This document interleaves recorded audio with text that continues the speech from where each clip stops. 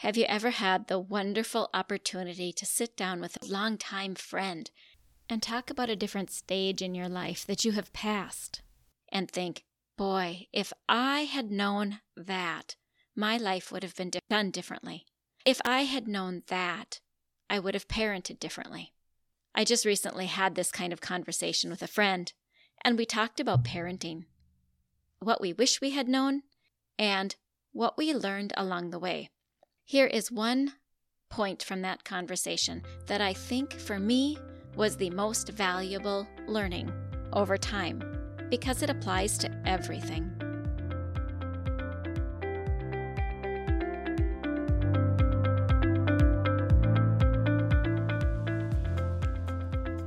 Does your child have a speech-language delay and you really want them to talk?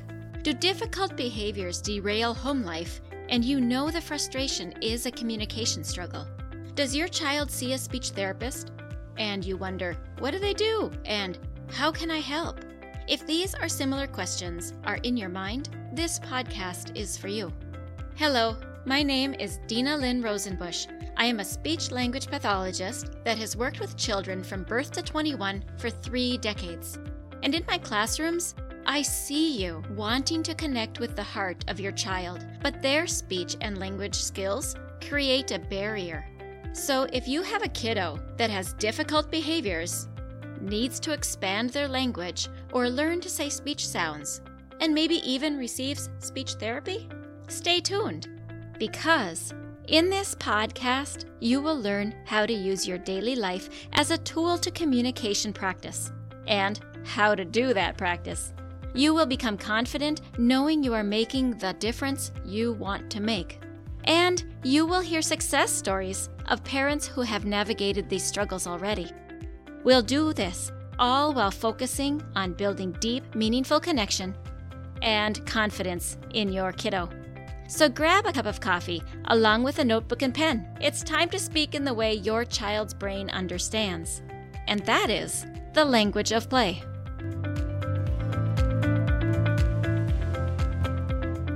Before we begin, I want to give a tremendous shout out to DJ Scoob from The Undiscovered Entrepreneur. He has a podcast for brand new entrepreneurs like me to help them with advice and to get them started along the way. And he tweeted me a message that he sent to Good Pods. He said that episode 69 was powerful for him and he wanted to share it with others. And that episode was, Can You Really Reparent Yourself? And When You Should Consider It. Good Pods asked DJ Scoob to put together a playlist of his favorite podcasts. And he did, and I am featured now on Good Pods. So thank you so much, DJ Scoob, and thank you for the information, encouragement, support, and knowledge I've gained from your podcast. And getting this tweet from you telling me what you did has put a smile on my face. So thank you for listening, sharing, giving a review, and telling Good Pods that I'm one of your favorite podcasts. So if any of you are thinking about entrepreneurship and you would like advice on how do you do it, he is one fabulous resource. Hey parents, I want to make you an offer. Are you tired? Are you wondering how is it that you can change the behavior of your kids? They're fussing, they're whining, they're complaining, they're crying. You're wondering, how do I get them to stop? How do I get them to cooperate? But yet you're so tired that you don't even know what to do next. If this is you, you are like so many of the parents that I've worked with. They too are not sure what to do next because they are tired and they're wondering, how do I communicate with this child? I don't have the capacity. I don't have the energy. There are simple strategies to help you regain that sense of control in your home and create more happiness in your home so that you can be productive in the things that you want to do and to be who you want to be. If you would like to talk about how this is possible for you, book a discovery call at the link in the show notes or email me at hello@thelanguageofplay.com and we can have a conversation to see how my program can change your home and your daily life experience. All right, let's begin. Hey, listeners. This last week, one of my longtime friends came over to my house, and we were playing with my grandsons, and it was so fun. Along the way, we started reminiscing about, remember when our children were this age? And we talked about all the mistakes that we made and the things that we didn't know. And I thought, I should put that in an episode. But the truth is, there were so many things that we didn't know that it could be an episode that lasts 7 hours long.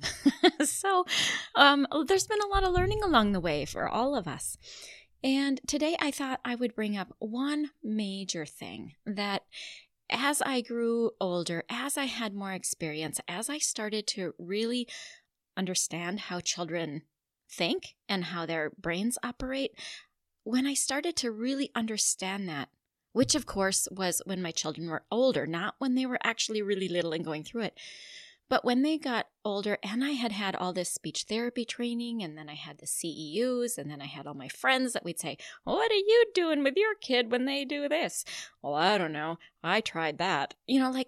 So I whittled down to one main topic, and that is our topic for today. So here's what I whittled it down to.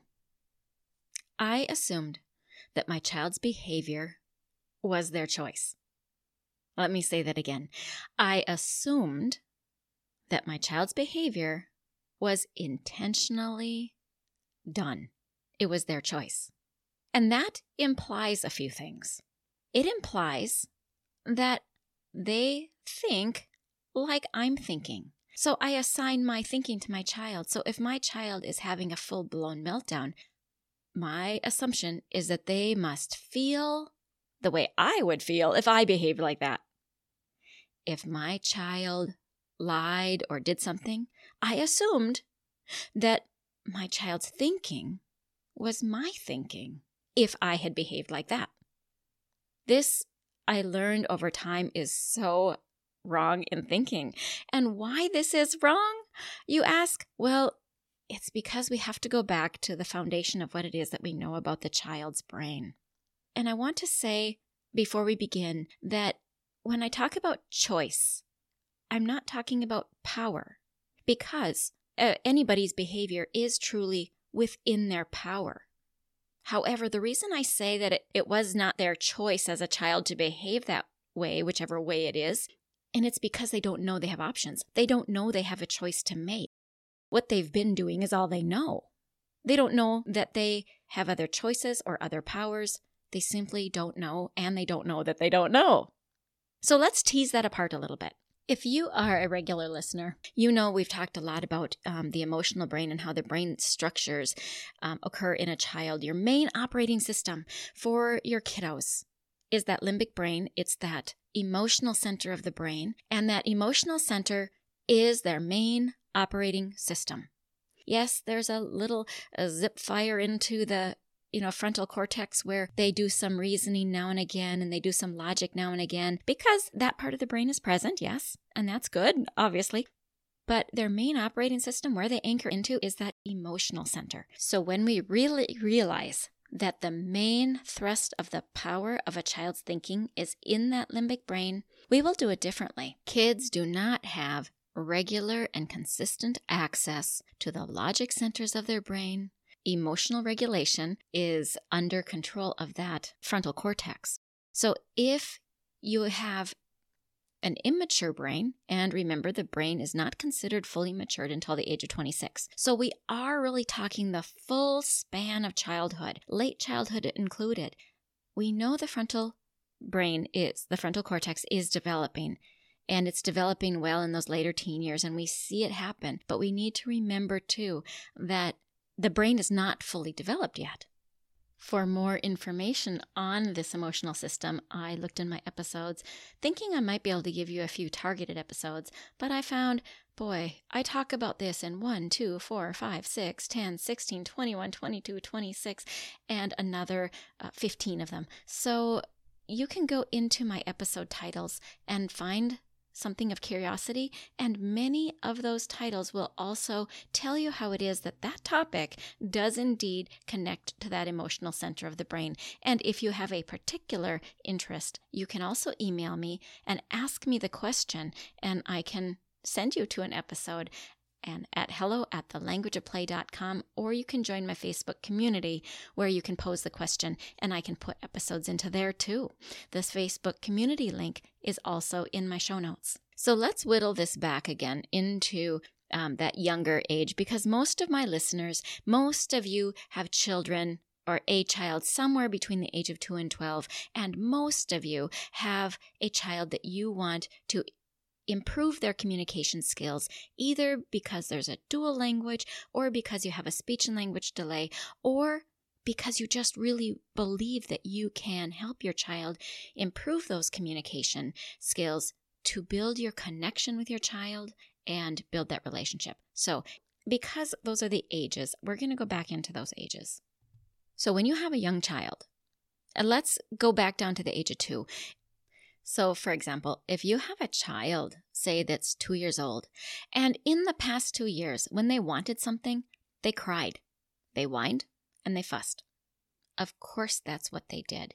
We're talking a 2-year-old. The past 2 years has been pre-language and learning language. So how they communicated was whining, was crying. Now, they get to a point at, 2, 3, when they are still whining, and they have language. So what do we need to do? Well, we need to teach them how to communicate in a different way if you don't like whining. Otherwise, if you allow the whining to perpetuate, then you are waiting for that child to notice on their own that there are other ways to communicate, and they may or may not care. So this is what I mean by this lack of knowledge, lack of understanding of life, lack of knowing. So if they just don't know, they're not going to do it. So I forgot to number the things for you to keep this organized for you. The first part of I assumed my child's behavior was their choice. The first thing I said was I assigned my thinking to my child. The second thing I brought up was understanding that the main operating system of your child's brain is that emotional brain. The third thing I brought up was the lack of life understanding. And let's embellish that one a little bit more. We talked about the 2-year-old that only knows a little bit. They know that whining, fussing, and crying gets attention and gets what they want. That doesn't mean that it is the only way to communicate, of course, but they haven't learned that language can be and should be a replacement for the whining, fussing, and crying.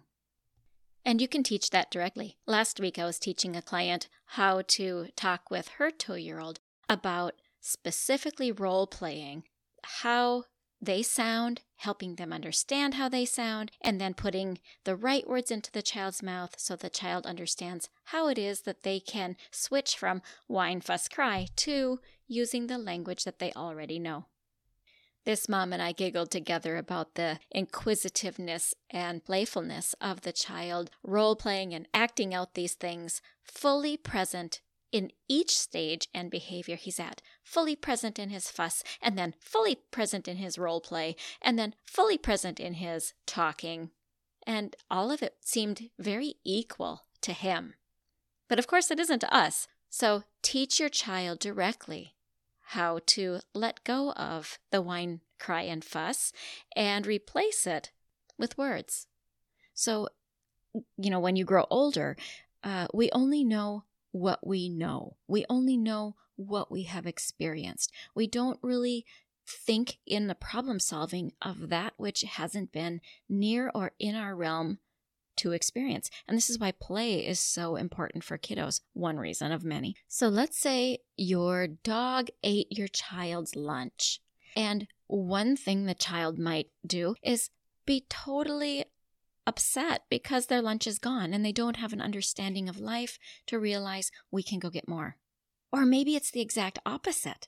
Your child gave their meal to the dog and their life experience is that there's always more. So they don't understand that it mattered, that they were supposed to eat it. Nonetheless, they didn't understand what goes on inside of their bodies and why food is important. So this is a lack of life understanding. How does life work, and how does my body work, and what is important? All of these things take time. So when your child has a certain behavior, like my little example about the dog, if I assign my thinking to the child, it's going to mean they didn't like the food, or they didn't care about my energy and thoughts going into the food, and take it personally.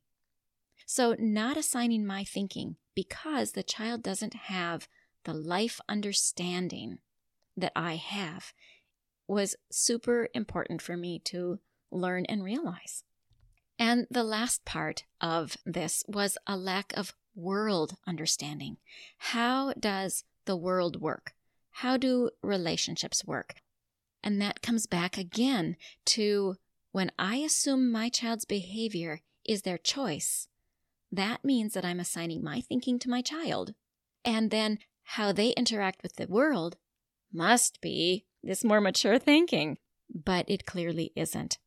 As you have probably gathered by now from me talking about that emotional brain and lack of understanding life, it's also the same with lack of understanding the world. So if your child is in a car and they freely pour their red Kool-Aid on the floor, what reason you assign to that is going to make all the difference in the world for how you feel in your parenting, and if you see it as a behavior or not. Now, I'm not talking about whether or not you see red Kool-Aid on the floor as a problem or not. Obviously, that's a problem. But how you interpret it as a parent, and if you judge yourself or not, or if you judge your child or not, that has all to do with what I'm talking about today. So many times I found with my children, once I started learning this, and once I started looking at my students with this, I'm going to take a stab in the dark that I really got a handle on this when my child was probably 7-ish. Probably my youngest to be about 7. And I could see it in my students, and I could practice it with my students. And I understood that when the child is dumping red Kool-Aid in the car, on the floor, their attention is what I need to pay attention to.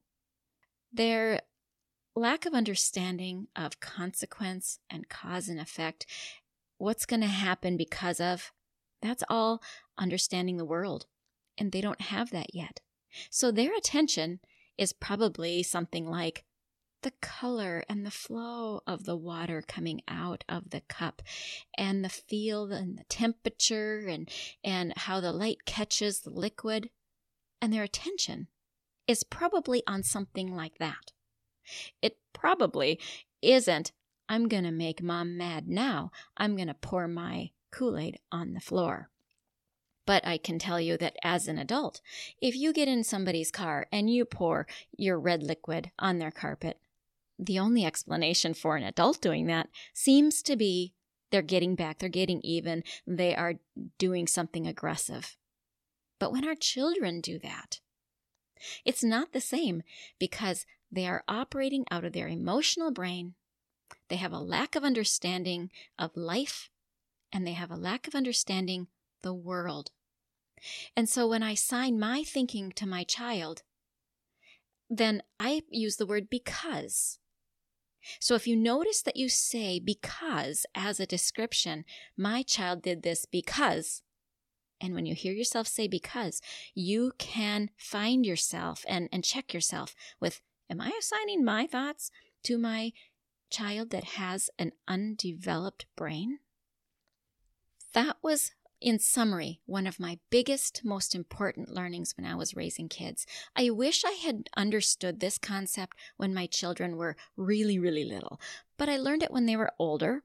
And now, of course, I am teaching it to many, many other people because I feel like it's one of the most important things to understand. When your children act weird, when they do behaviors that you wonder, why did they do that? Go into that curiosity mode and ask yourself, ask them, what was it like? What are you wanting to learn? what are we doing here? What, like a question like that is truly of the heart, trying to figure out what it is that they're doing. And then, of course, teach them exactly what you do want. And here's an example of that. Earlier in this episode, I mentioned the 2-year-old that cried and whined and fussed even though they have language. We can teach our children how we want them to communicate and teach them to communicate in a different way. It requires practice, and it requires you showing them. It requires some role play, but you can get your 2 and 3-year-old to lessen that whining and fussing and use words instead. Here's another example of the same. If your child has been allowed to, say, walk around with food or watch TV when they're eating, and then you bring your child to a restaurant, and let's say they're 7 years old, but they've always just kind of watched TV when they're eating. When they're in a restaurant or somebody else's home, they will do what they know to do, and it won't necessarily work in that setting. And it doesn't mean that they're trying to be disrespectful to grandma or in the restaurant or whatever, to the people you're with. What it means is that they're doing what they know, and they don't know the other practices. So if in your normal home setting, your normal practices don't work in different settings, then you need to talk about it and pre-teach your child, hey, we're going to be going to grandma's house and we're going to be having some lunch. When we have lunch, you need to stay at the table and eat, and then the food stays at the dining room table. When you're done eating, you'll be able to leave, but your food will not go with you. So that's an explanation that you would give to a child that maybe is 7. If your child is younger than that, you might need to practice the target behavior when you're at home until the child understands, because they simply will continue to do what it is that they know. Notice yourselves. Did you have an expectation for the child? Are you frustrated with the behavior that they are exhibiting? Do you feel like it's personal? If your answer to any of those things is yes, then it is quite likely that you are assigning your thinking as the reason for your child's behavior. And that is what I learned to undo. And big high-level overview of one of the greatest learnings that my friend and I had to come to over time. Thank you for joining today. I hope this was helpful. And as always, if you have questions or want to communicate with me, email me at hello@thelanguageofplay.com, and we can talk about what is that behavior that you're wrestling with? What is it that you're struggling with? And what part of it is a repeat of what it is that they're knowing versus what part might actually be behavior rather than communication and habit.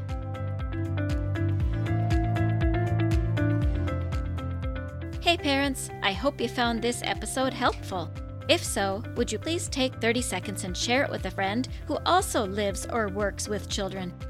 I would really appreciate it if you would leave a quick review for the show on Apple Podcasts. I read every review, and it lights me up to know that this show is making a difference. Then come join my Facebook community, where you'll meet other parents who are dedicated to helping their children grow too. You'll find the link in the show notes. Thank you for joining me. Now it's time to go. Let's pop our kiddos in the strollers and go look around outdoors and see what we have to talk about.